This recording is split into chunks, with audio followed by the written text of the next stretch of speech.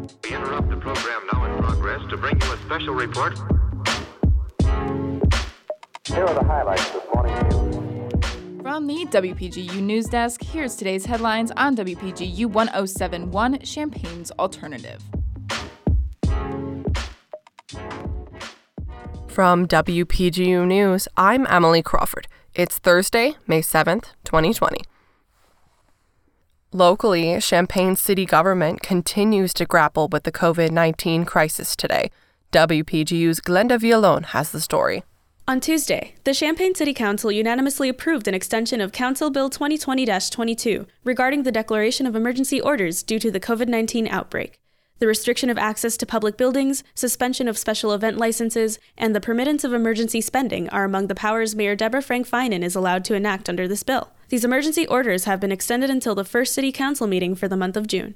This is Glenda Villalon with WPGU 1071. In state news, Illinois is facing the growing threat of missing tax revenue due to the COVID-19 pandemic. WPGU's Reese Armstrong reports.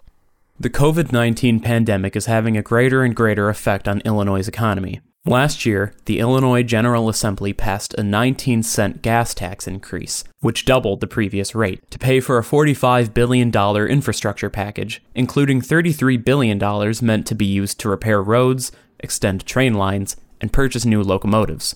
This current pandemic is estimated to lose the state anywhere from $229 billion to $559 billion in gas tax revenue, as road travel in the state is down nearly by half. The state could also lose up to $6.6 billion in personal income tax revenue due to so many workers facing layoffs or reduced hours.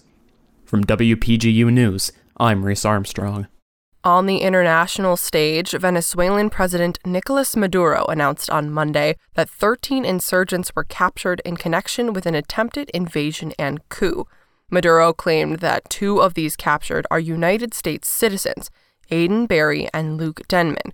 Both work for a Florida-based security company, which is claiming responsibility for the attack. United States Secretary of State Mike Pompeo said on Wednesday that there was no United States direct involvement. In the arts, the state of Arkansas will be one of the first to reopen concert venues later this month. However, under new guidelines, performances will be drastically different. WPGU's Tara Mobasher has more. This past Monday, Arkansas Governor Asa Hutchinson announced that indoor venues could host live shows as of May 18th. Being the first U.S. state to resume live concerts, they've put social distancing measures in place to reduce the risk of infection from COVID-19. Not only has the venue's capacity been reduced to only 229 seats, but audience members will be watching from fan pods of 2 to 12 seats, each 6 feet apart. This social distancing concert will host Travis McCready, a member of the band Bishop Gunn, at Fort Smith's Temple Live on May 15th. This is Tara Mobasher from WPGU News signing off. Our broadcast today was brought to you in part by Bailey Apartments. College is expensive. Live at one of 5 Bailey's Apartments locations for value and quality when you return to campus. Locally owned and family operated for over 50 years. Find them on the web at BaileyApartments.com. From WPGU News, I'm Emily Crawford.